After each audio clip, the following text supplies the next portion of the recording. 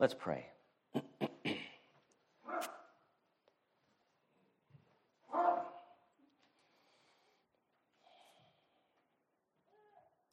Gracious Heavenly Father, Lord, we pray that as we continue to walk through this so important chapter, a chapter that is also so often ignored and neglected in many of your churches.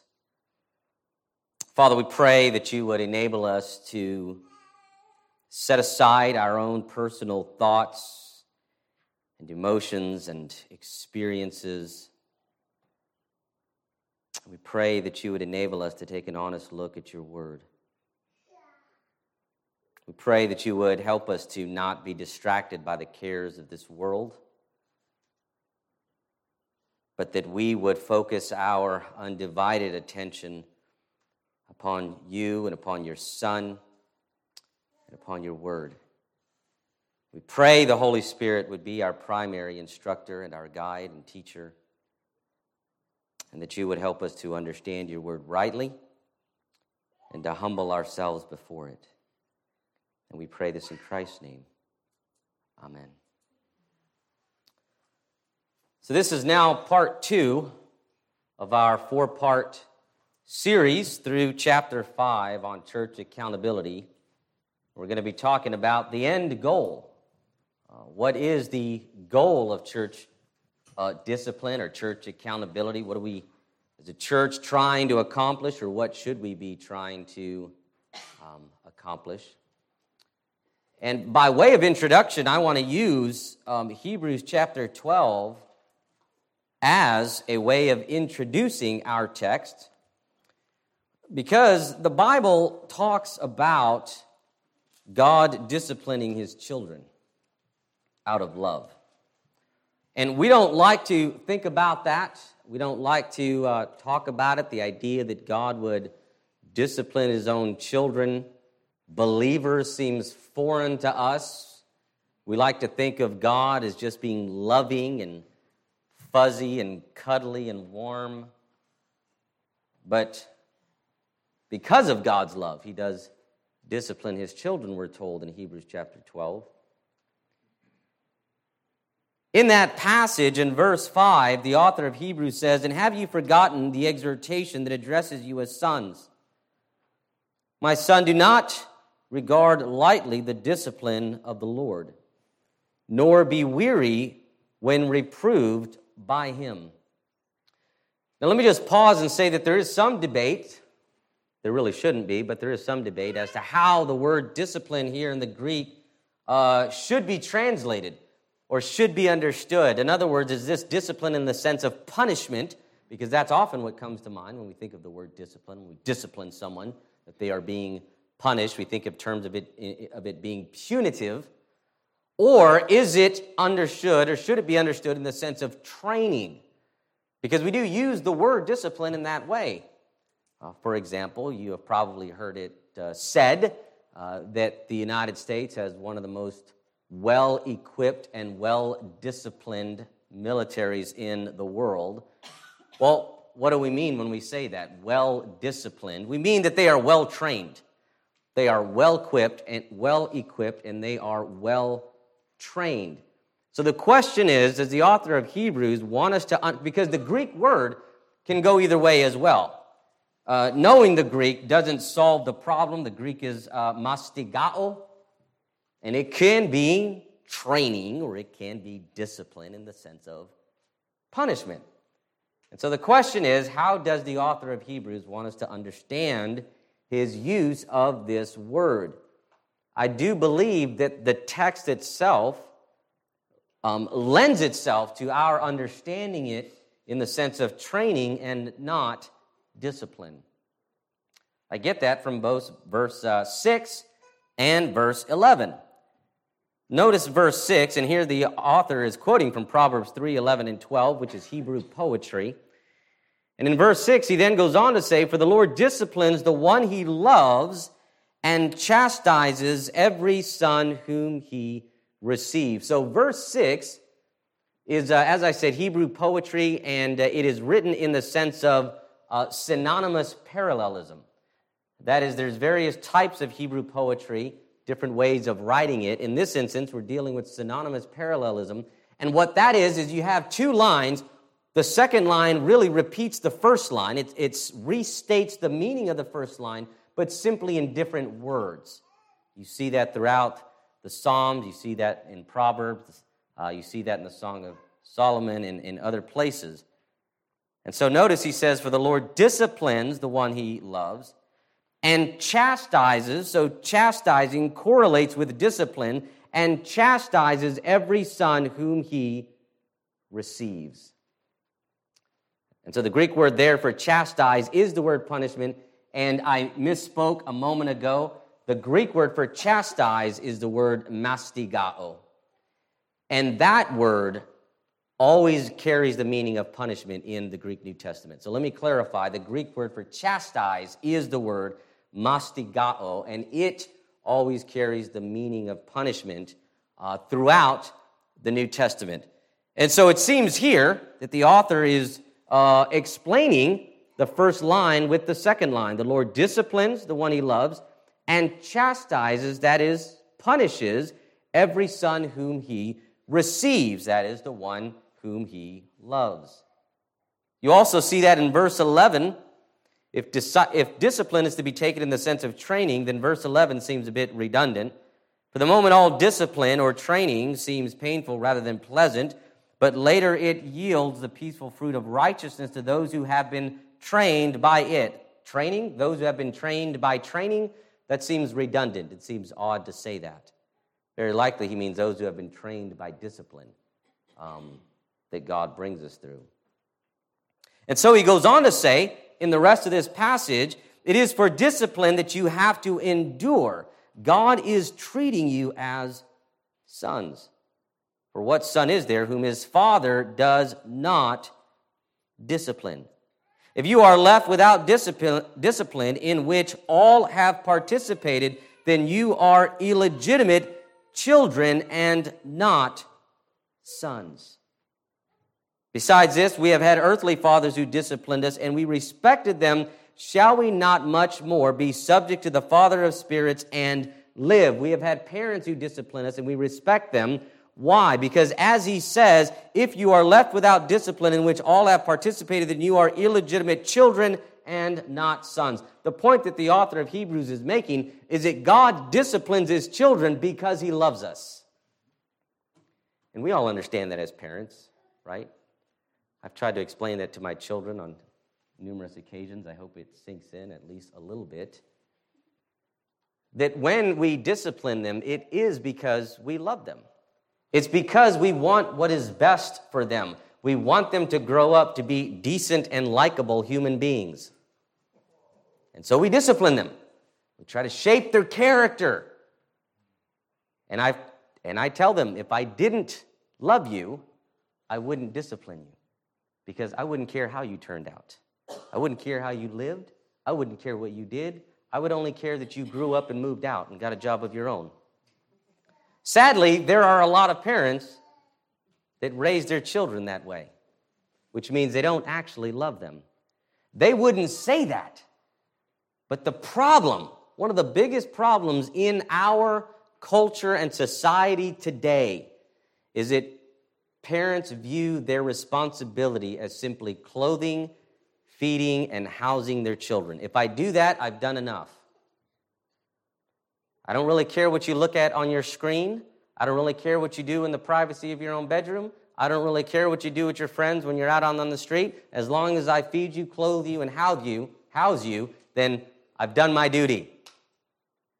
That's not love. Love says, I want what's best for you. I want you to grow up to be a decent human being, to be successful in life, to have good character traits instilled in you. And that comes with discipline, which we use to correct bad behavior and to teach our children, you can't live that way. You can't behave that way. That will never work well for you in life if you continue to treat other people that way. So God tells us, if you are left without discipline, in which all have participated, then you are illegitimate children and not sons. Besides this, we have had earthly fathers who disciplined us, and we respected them. Shall we not much more be subject to the Father of spirits and live? For they, our earthly fathers, disciplined us for a short time, as it seemed best to them. Right? The implication is that parents don't always get it right, do we? But we do what we think is best, what seems best to us in our limited understanding. They disciplined us for a short time as seemed best to them.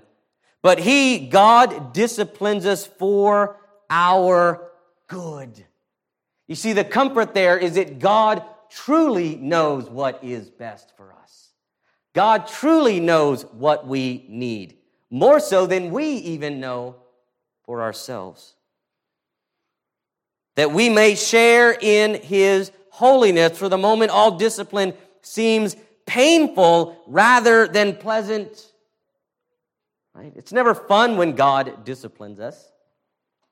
When God brings tragedy into our lives, pulls us through a knothole backwards, that's not enjoyable. If you're a child, you understand what the author of Hebrews is talking about. It's never pleasant when you're being disciplined. You're put on restriction or whatever the case may be.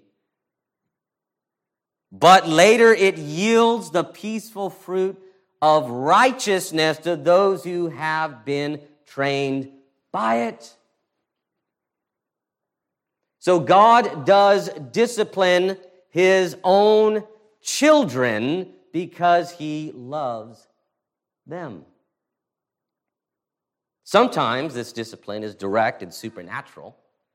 We see that in, for example, the Lord's Supper at the end of 1 Corinthians chapter 11, that those who participate in the Lord's Supper in an unworthy manner, whether they be unbelievers or believers who are harboring some sinful, grievous sin that God is aware of, Paul says, some become ill. Some have even died. We also see that, for example, in the event that takes place in the book of Acts with Ananias and Sapphira, Acts chapter 5. Peter says, why have you lied to the Holy Spirit? What? What do you mean? Blam, fall down dead. Right? Same thing happens with the wife. They attempted to lie to the Holy Spirit, to be deceitful, and God simply took their life. But in other cases, God uses the church. We talked about that last week in Matthew chapter 18. The passage on church discipline, as it's commonly called. I prefer the passage on church accountability. Matthew chapter 18, verses 15 to 20. And I tried to help you understand that passage needs to be understood in light of its immediate context, which is the previous passage. And that previous passage, Matthew chapter 18, verses 10 to 14, Jesus tells the parable of which one of you who would have 100 sheep and lost one, would you not leave the 99 and go after the one? Of course you would. That's what you would do. That's what any good shepherd would do. He would go after the one that has wandered off in order to bring him back. Thus, what we understand is the church is one way in which God disciplines His children, by the process outlined in Matthew chapter 18. The example that is set for us in 1 Corinthians chapter 5. The church is one way by which God goes after that one sheep that is wandering from the fold. He leaves it to the church, the body of Christ, to be faithful to His word, to genuinely love each other enough to go to one another. First privately. If that doesn't work, then you go with 2 or 3 others. If that doesn't work, you bring it to the elders. If that doesn't work, we bring it before the church. All of that is designed to bring the wayward sheep back and to prevent them from making shipwreck of their souls. Thus,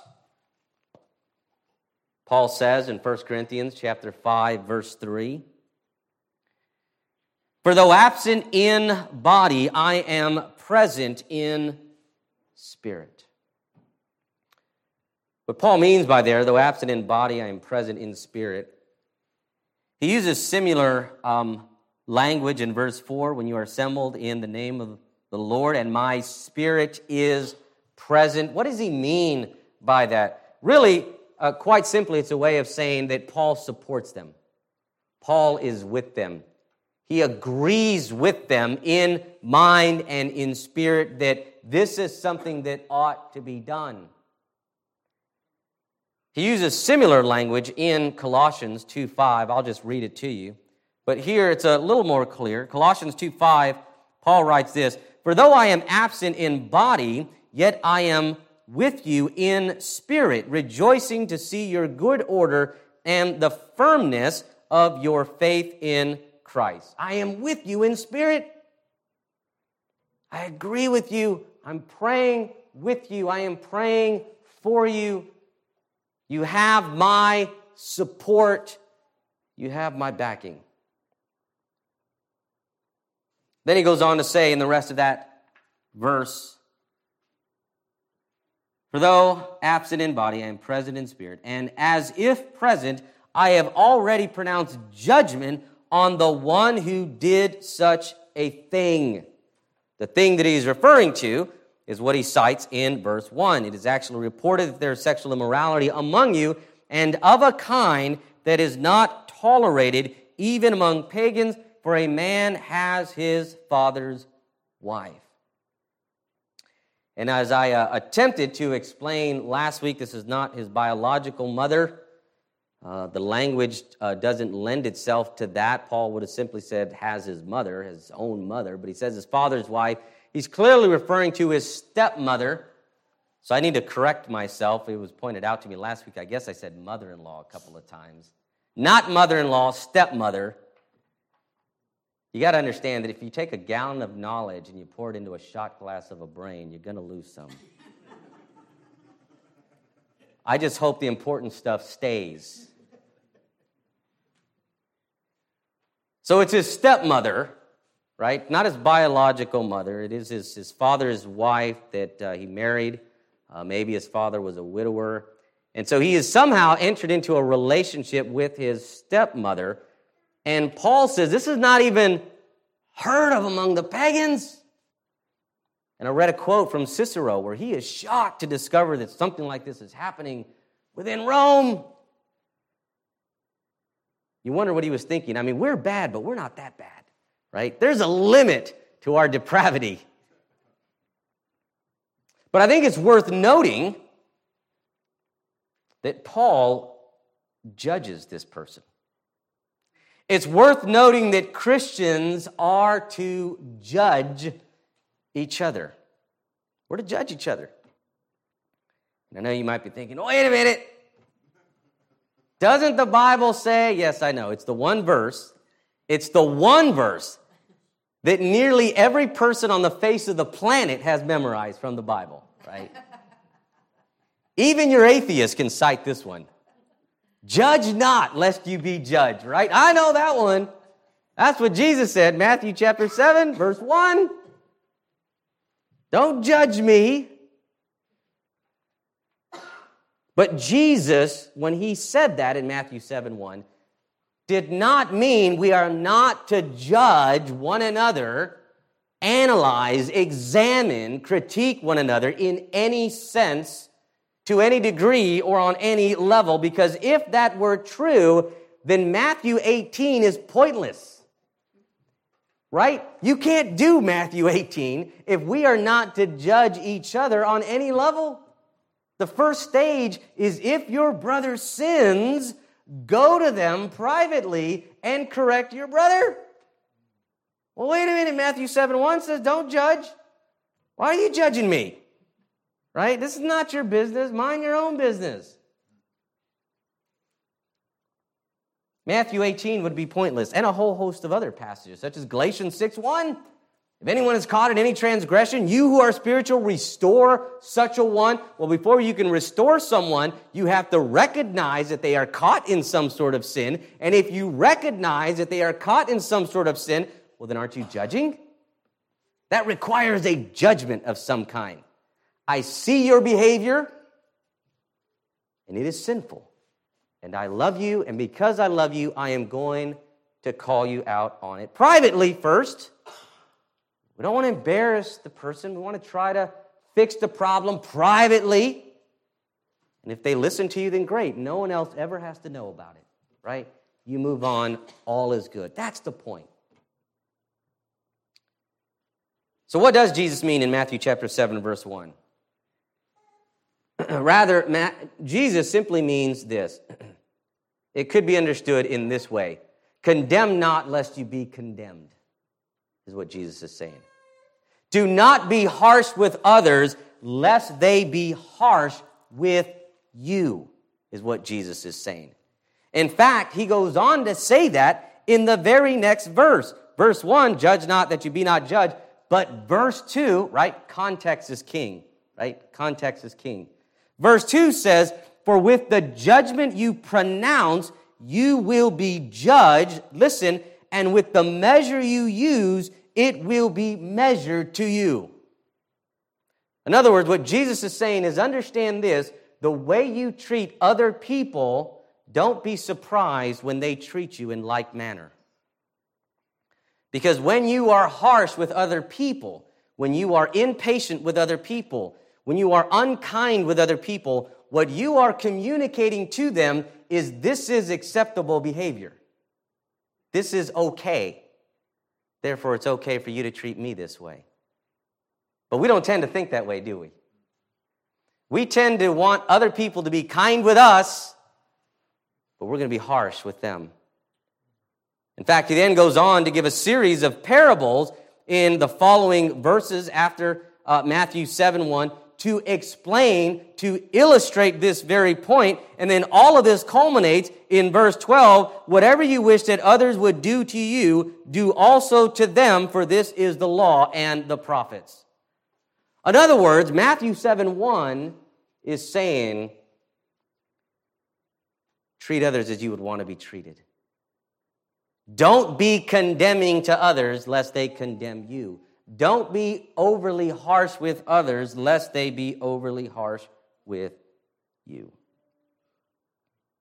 Thus, in 1 Corinthians chapter 5, Paul has pronounced judgment on this person, right? And so now we understand that he's not violating Jesus' command in Matthew 7:1, judge not lest you be judged. Well, here it's Paul judging. Is he sinning? No, he's not sinning. He's following the steps that Jesus commanded in Matthew 18:15 and following. This person is dangerous. Very likely, we don't know the background, but very likely he's been confronted. Paul may have addressed the issue in the first letter that he sent to them. Remember, 1 Corinthians is not actually 1 Corinthians. There is a letter written prior to this that is no longer in existence. Paul may have addressed it there. And yet the guy is still in the church. Nothing's been done. And so Paul now says, I have already pronounced a judgment on the one who has done such a thing. And then he goes on to say, here's what you ought to do. When you are assembled in the name of the Lord Jesus, and my spirit is present with the power of our Lord Jesus, you are to deliver this man to Satan for the destruction of the flesh, so that his spirit may be saved in the day of our Lord. Now here in verse 4 and 5, we see the evidence, and I pointed this out last week, we see the evidence that Paul has in mind, Matthew chapter 18, verses 18 to 20, because he uses similar language, right? He uses, in the name of the Lord Jesus, with the power and authority of our Lord Jesus. If you look over at Matthew chapter 18, you will see the same language being echoed in verses 18 to 20. Jesus says, truly I say to you, whatever you bind on earth shall be bound in heaven, and whatever you loose on earth shall be loosed in heaven. Again, I say to you, if two of you agree on earth about anything they ask, it will be done for them by my Father who is in heaven. For where 2 or 3 are gathered in my name, there I am among you. Paul says, when you are assembled in the name of the Lord Jesus, with the power of the Lord Jesus. What is that power he's referring to? I think Paul is referring to the power that Jesus states in those verses. Whatever you bind on earth shall be bound in heaven. Whatever you loose on earth shall be loosed in heaven. Christ gives the church the authority to bind individuals, to place them outside the church, and by doing so, to essentially hand them over to Satan. Because when the church is gathered in Christ's name,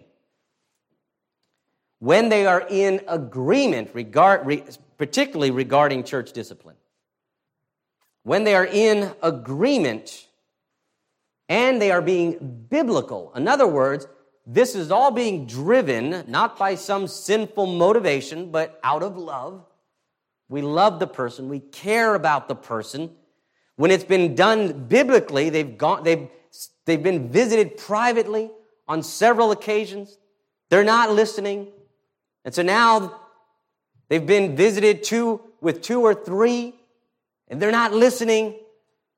We've made an honest attempt to persuade them. It's been brought to the elders' attention. The elders have reached out to them. It's been brought to the church. The entire church body is reaching out to them, praying for them, encouraging them. Jesus says that when all of this, when the church is gathered in His name, they are in agreement, they are being biblical, the church has the authority to hand that person over to Satan. That's what Jesus is talking about in Matthew 18. When He says, whatever you bind on earth shall be bound in heaven. This is the context of church discipline. Whatever you loose on earth will be loosed in heaven. That is, if the church declares a particular individual to be an unbeliever, to be in an unbelieving state, therefore they must be removed from church discipline. That judgment, that pronouncement, according to Christ, is binding in heaven. It will be recognized by Christ at the day of judgment. That's why church discipline is such a serious matter. It's not something that should be done lightly, but it's something that must be done nonetheless. For the sake of the church, their protection, and for the sake of that person. That they not live their lives believing that they are saved when they truly are not. We're not doing them any favors when we allow them to live as unbelievers and treat them as though they are believers. Again, I say to you, if two of you agree on earth about anything they ask, it will be done for them by my Father. For where two or three are gathered in my name, there I am with you.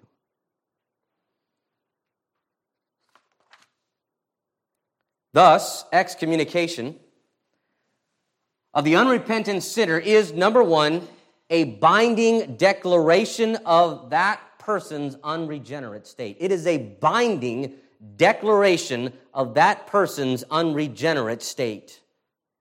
Unless and until, if this is done biblically, according to Christ, then unless and until that local true body of believers lifts the ban of excommunication, that person is in a state of lostness. Excommunication for the unrepentant sinner. And I keep saying it that way because here's what needs to be understood. Excommunication is only ever to be done for one sin, really. One sin, the sin of unrepentance. Because regardless of what the sin is, regardless of how grievous it may be, Christ is clear. As often as someone comes to you seeking forgiveness, we are to forgive and we restore. So it is only for the sin of unrepentance. No, I'm not listening. I don't care. I'm going to live this way. And I'm not sorry for what I've done. It is a binding declaration of the person's unregenerate state. And number two, it is handing that person over to Satan. For, verse 5, you are to deliver this man to Satan for the destruction of the flesh, so that his spirit may be saved in the day of the Lord.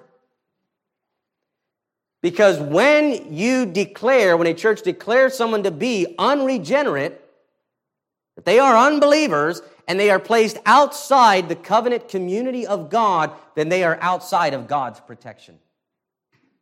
And when it comes to the unbelieving world, the devil can do whatever he wants. Satan has to get God's permission to do anything to believers. We see that from Job. Satan cannot do anything negative to a single child of God without God's permission. Beloved, there's great comfort in that. That nothing happens to the believer unless it is first filtered through the loving fingers of God. But when it comes to unbelievers, Satan does what he wants. He has a heyday, unless God says otherwise. They are placed outside the protection of God, and thus, in that sense, handed over to Satan. Paul uses that kind of language that helps us to understand here a little more clearly. 1 Timothy chapter 1, verses 19 and 20. Paul says, by rejecting this, some have made shipwreck of their faith, among whom are Hymenaeus and Alexander, whom I have handed over to Satan, that they may learn not to blaspheme. So you see there, what does that mean to be handed over them? They've made shipwreck of their faith. They've apostatized. And so Paul says, I have handed them over to Satan. Why does he do this? So that they might learn for their benefit. That they might learn not to blaspheme the name of Christ. And so what does Paul mean then, more specifically, when he says, for the destruction of their flesh? Well, here are two things that it can't mean. It can't mean physical death. Flesh here can't mean the physical body, because otherwise, how would their spirit be saved? Right? If they're going to be killed immediately by the devil, then how is their spirit going to be saved in the day of judgment? Also, it can't mean physical death, right? The destruction of their flesh can't mean physical death, the destruction of their body, because then verse 11 would be pointless. Verse 11, Paul says, but now I am writing to you not to associate with anyone who bears the name of brother if he is guilty of sexual immorality or greed. So Paul says you're not to associate with them, you don't eat dinner with them. Well, Paul, if they're dead, that's kind of pointless, right? Why write verse 11 if they're dead? Right? So Paul clearly understands they're not going to be killed. They're going to continue to live. Hopefully they'll be saved. Hopefully they will learn not to blaspheme the name of Christ. So what does it mean? Well, it could mean the torment of their physical body. Again, I've already mentioned 1 Corinthians chapter 11. God does inflict physical pain on us as a form of discipline, brings illness into our lives.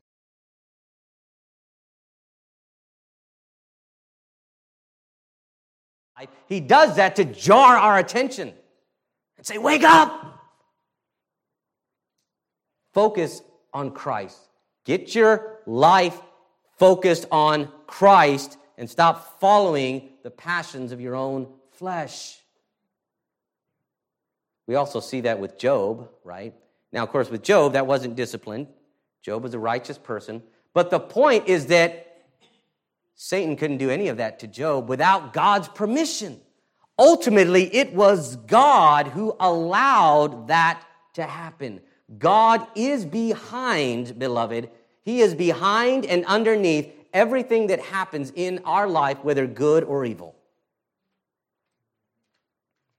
So it could mean the torment of their flesh, that maybe they'll come down with boils or leprosy or who knows. But it certainly means the destruction of their sin nature. Minimally, it means the destruction of their sin nature. This is because Paul uses the word sarx for flesh, which can mean body, physical body. Sometimes it is translated that way. But typically in the New Testament, the Greek word you see for that is soma, for the physical body. But sarx can mean both. But whenever the Bible is talking about the sin nature, it uses the word sarx. I'll give you just one clear example. Romans chapter 7, verse 5. Paul says this, "For while we were living in the flesh," the word flesh there is sarx. We're living in our physical bodies, like we're not in our physical bodies anymore. Remember, he's writing to a church that is still alive. "For while we were living in the flesh, our sinful passions aroused by the law were at work in our members to bear fruit for death." So what Paul is saying is while we were living in our sin nature, our sinful passions were aroused within us, but we've been delivered from that, from the bondage of our sin nature. He uses the same word in Galatians chapter 5 when he talks about the evidence of the flesh, the works of the flesh are. Then he goes through all of these various sinful behaviors that are the evidence of being an unbeliever. So the works of the flesh, sarx, the sin nature. Thus, I believe that this is what Paul is talking about. "When you are assembled in the name of the Lord Jesus, and my spirit is present with the power of our Lord Jesus, you are to deliver this man," excommunication. "You are to deliver this man to Satan, put him outside of the covenant community of God, outside of the protection of God." Why? "For the destruction of his sin nature, so that," hopefully, "so that his spirit may be saved in the day of the Lord." Thus, the idea is that this is to be done in the hopes that God will do his work on him, the Holy Spirit will do his work on him, and Satan will torment his flesh, and he will live and wallow in misery, and hopefully, like the prodigal son, someday, if he's a believer, he'll come to himself and realize, I have made a mess of my life. I have wandered way too far. I have got to go home because I am miserable. Right? I am miserable. It's one of the reasons that when I pray for unbelievers for their salvation, quite oftentimes I pray that they will experience no peace or rest in life until they turn to Christ. Because oftentimes that is what people need. They need to realize my life stinks and I need God. This is why church membership is both biblical and matters. Before you can put someone out of the church, we have to know who is in the church. There's this growing trend in the United States of, well, church membership, that's not biblical. We don't see that word anywhere in the Bible. Well, that's true. We don't see Trinity anywhere in the Bible either. Right? But we understand that Trinity is a biblical truth, that there is one God who exists in three persons. And we know that from the various passages in Scripture that we tie together through a method known as systematic theology. We understand that there is one God who exists in three persons. So also, church membership is a biblical truth. And I'll give you 4 reasons for that. First, number 1, the New Testament word for church is the word ecclesia. And it means the called out ones. It's a compound word, ek, out of. It comes from ek and kaleo, ecclesia, the called out ones. Those who are called out both spiritually and physically. Spiritually in the sense that we have been called out of the world by God. Believers are the called out ones. But in a physical sense, it is those who have been called out of their homes to assemble together. Understand that the word is not exclusively a theological term. Ecclesia is a word that you find all over in extra-biblical Greek literature. It is the word to assemble. That when the Greeks assembled for whatever reason, you find the word ecclesia. It's an assembly. It's a gathering. It's a gathering of those who have been called out of their homes to come together for some reason. In the New Testament, that reason just by and large happens to be for the corporate worship of God. Okay, this is one of the soundest arguments against the idea that people can worship at home and do church online. Okay, you can worship at home, you can pray to God at home, you can sing at home, but you cannot do church online or at home by yourself, because the church, by definition, is the gathering of God's people who have been called out of the world, called out of their homes, to gather together in one place and worship. Secondly, the word church does not appear anywhere here in chapter 5. If you look down at verse 12, you might think, well, yeah, it does there. For what have I to do with judging outsiders? Is it not those inside whom you are to judge? The words the church are not actually there in the Greek. Our English translations supply it because it would seem odd without it. Judge those inside. Inside of what? Because we understand that Paul is talking about the church. But the question becomes, is he talking about the visible church or the invisible church? What does he mean by inside? What are we putting people outside of? Regardless of how we understand this, Paul sees that there is an inside and there is an outside, right? There is a way of identifying those who are inside the church and those who are outside the church. And it's not simply those who are present, because Paul understands that unbelievers are going to be in attendance, and he expects that unbelievers will be in attendance within the local visible church. We see that, for example, in 1 Corinthians chapter 14. I made mention of this last week, verses 23 to 25. Paul says this, "If therefore the whole church comes together and all speak in tongues, and outsiders or unbelievers enter," he doesn't say, don't let them, right? Because church is only for believers. Doesn't say that. "And outsiders or unbelievers enter, will they not say that you are out of your minds?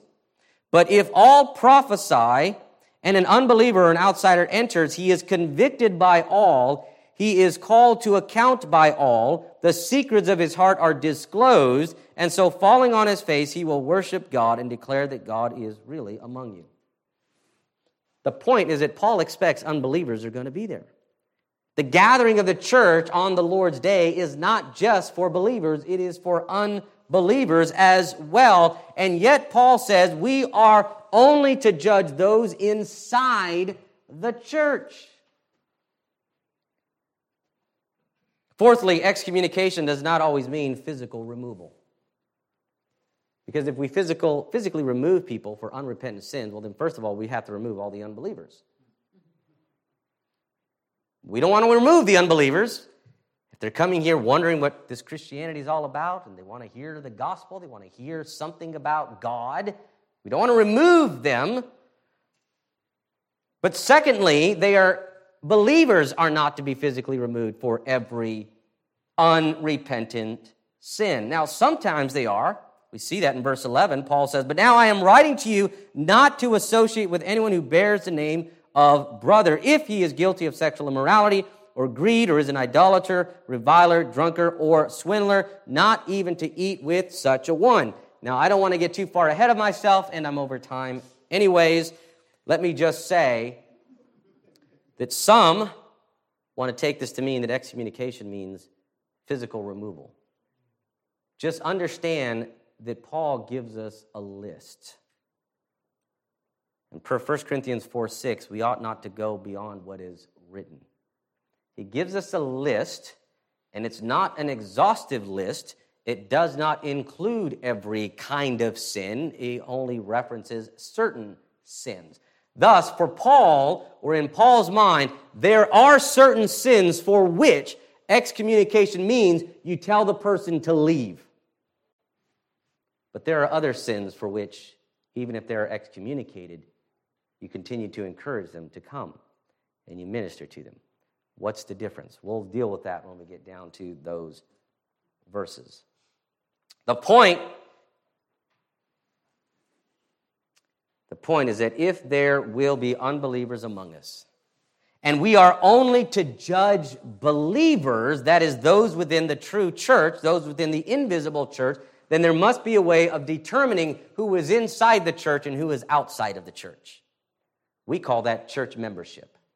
We call that listening to your testimony, ensuring that you have a credible profession of faith, ensuring that you have been baptized, ensuring that you are willing to submit to the authority and accountability of the church. Beloved, all of this is to say that in the first century, they had some form of church membership. We don't know what that is. We don't know if it was a list that was kept. Maybe it was in their minds. They could identify it's a house church. We know who the true believers are and who aren't. But they had some way of knowing who the true believers are and who those who are not. And they were to judge those who are inside the church. Church membership is a biblical principle that must be followed by churches. Otherwise, it removes the teeth of church discipline. You can't do church discipline if you don't have church membership, because you can't put people out of the church if you don't know for certain who's in the church. In the end, I'll close with this. The ultimate goal of church discipline, of church accountability, listen, is to bring the wayward home. It's love. It's love. It may be painful and unpleasant on both sides, but if you're a parent, you know what that's like. No parent enjoys disciplining their children, and no child enjoys being disciplined. But we know this has to happen because I love you. That's what church discipline is about. It's uncomfortable to meet with someone privately and talk to them about their sin. But that's what love does. It's not arrogance. It's not pride. It's love. Let's pray. Our gracious God, Heavenly Father, Lord, we thank you again for your word that we know is true and trustworthy and infallible. We pray, Lord God, that we would be a church that would submit to your word in every aspect, particularly in this one. Lord, church discipline is such a difficult topic to discuss, even more so to practice. And we pray that we would be the kind of church where all of our members respond to the first level of Matthew 18, that when we are confronted privately by someone, Lord, we pray that you would give us each a spirit of humility to bow before your word and to submit to it, Lord God. And we pray that through it all, you would make us more like Christ in every way. And we pray this in Christ's name.